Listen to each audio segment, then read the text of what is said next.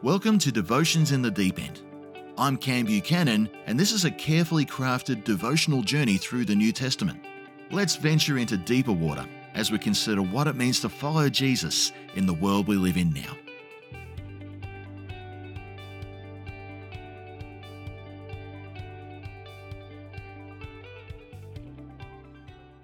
Welcome back to Devotions in the Deep End. In the last couple of episodes, we've looked at Jesus' baptism and temptation. Now, we will start to look at the very beginnings of Jesus' public ministry, and I'll read from Luke's Gospel again, starting with chapter 4, verses 14 to 22. Jesus returned to Galilee in the power of the Spirit, and news about him spread throughout the whole countryside. He was teaching in their synagogues, and everyone praised him. He went to Nazareth, where he had been brought up, and on the Sabbath day he went into the synagogue, as was his custom. He stood up to read, and the scroll of the prophet Isaiah was handed to him. Unrolling it, he found the place where it is written, "The Spirit of the Lord is on me, because he has anointed me to proclaim the good news to the poor. He has sent me to proclaim freedom for the prisoners and recovery of sight for the blind, to set the oppressed free, to proclaim the year of the Lord's favor." Then he rolled up the scroll, gave it back to the attendant, and sat down. The eyes of everyone in the synagogue were fastened on him. He began by saying to them, "Today this scripture is fulfilled in your hearing." All spoke well of him and were amazed at the gracious words that came from his lips. "Isn't this Joseph's son?" they asked. This event we've read about takes place on the eve of Jesus calling his first actual followers. And as Jesus prepares for that time, we see that he's drawing a real line in the sand before anyone decides to jump on board. Perhaps that's a good way for us to look at this passage too. Nazareth was a well-protected and out-of-the-way place.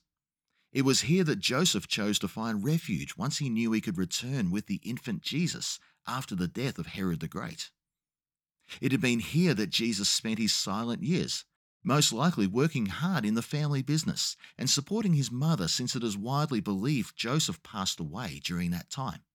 Jesus was a local personality, well regarded as a good kid and a faithful son. But something changed when he headed on a trip south in his early 30s. News was filtering in about some of the things Jesus was doing and saying. He'd been baptized, and the Nazarenes would have scratched their heads about why that would need to be the case.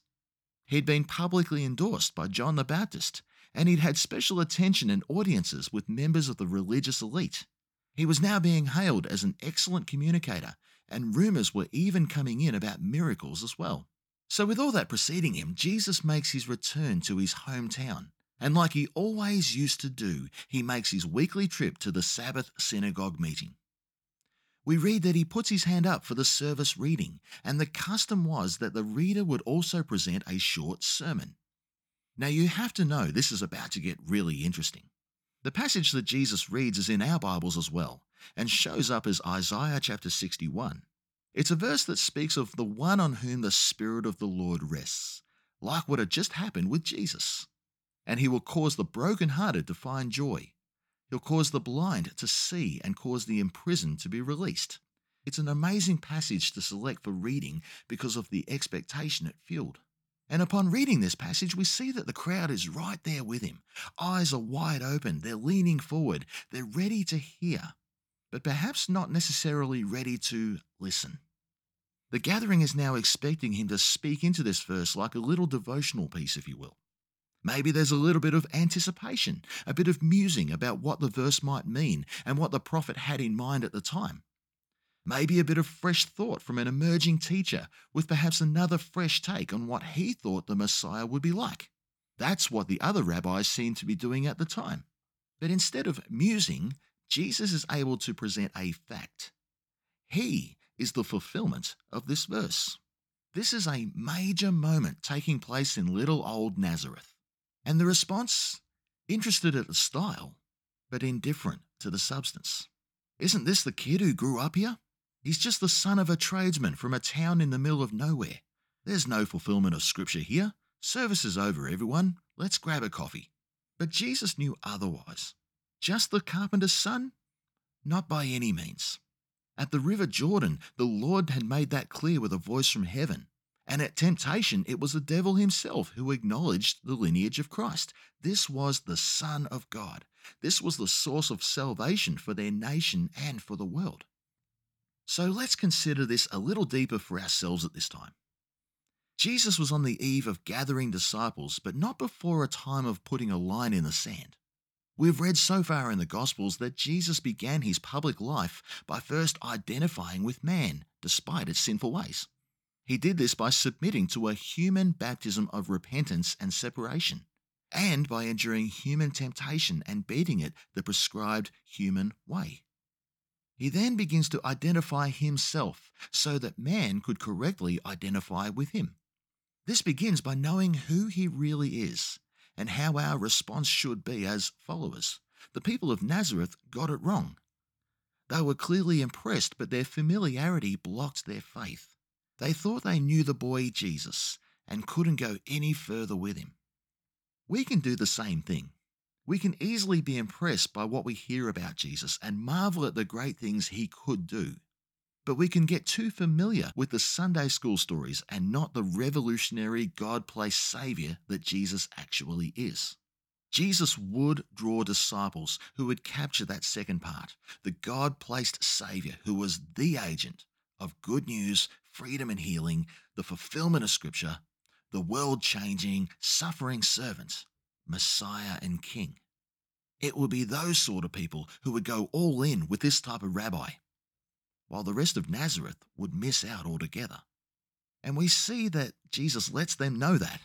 As we keep on reading, let's continue to read here in Luke chapter 4, verses 23 to 30. Then he said, "You will undoubtedly quote me this proverb, 'Physician, heal yourself,' meaning do miracles here in your hometown like those you did in Capernaum.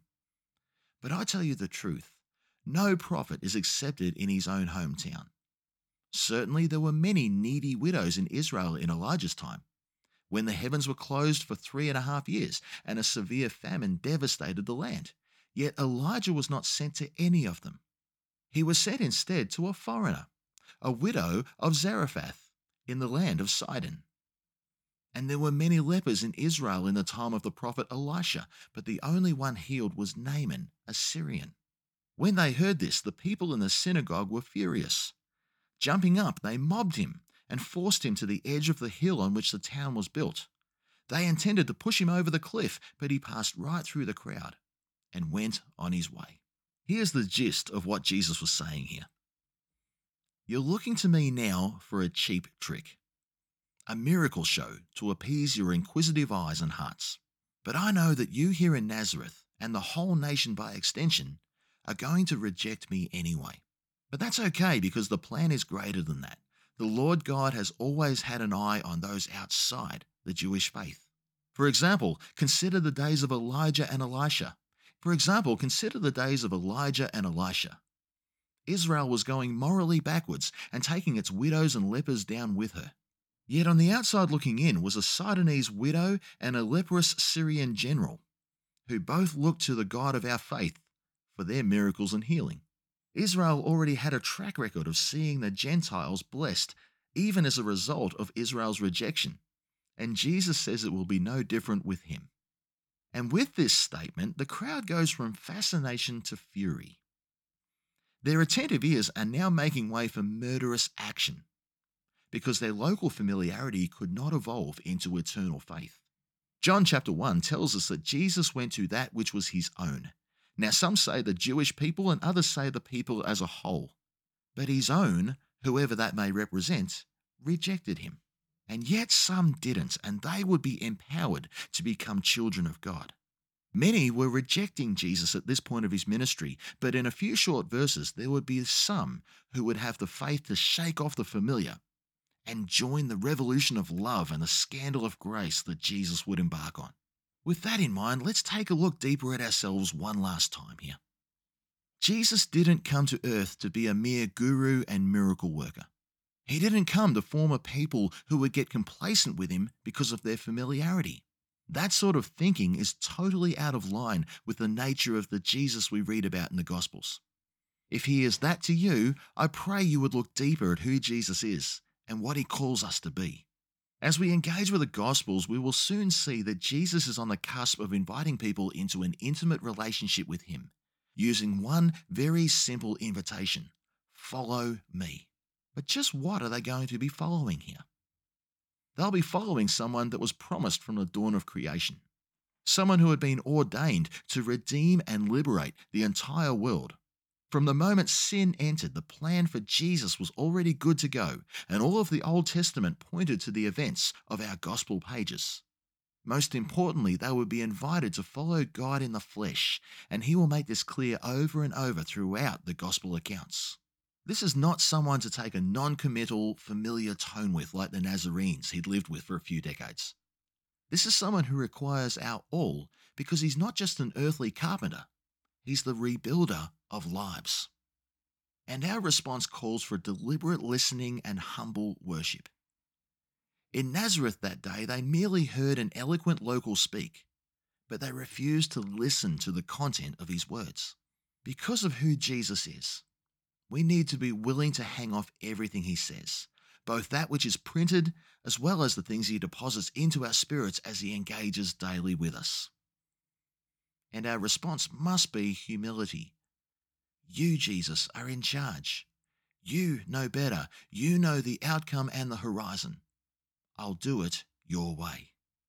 This Jesus that we are called to follow is far greater than any theoretical box you and I can put Him into. Never get to the place where you think you know it all. It's true that familiarity breeds contempt, and such an attitude towards Christ is destructive to our relationship with Him. Instead, always be humble and refuse the temptation to push Him away out of our lives. Let's finish this episode with a word of prayer. Lord Jesus, please help us to engage with You in a deeper way than the people of Nazareth back then. Help us to break free of familiarity through our past interactions and understandings of You. Please capture us again with Your revolutionary ways, and help us to be willing agents of Your good news and ministry of freedom and healing in the world around us. Amen. Thanks for tuning in. To stay in touch, like our Devotions in the Deep End Facebook page and subscribe on Spotify or wherever you listen to your podcasts. I look forward to catching up next time.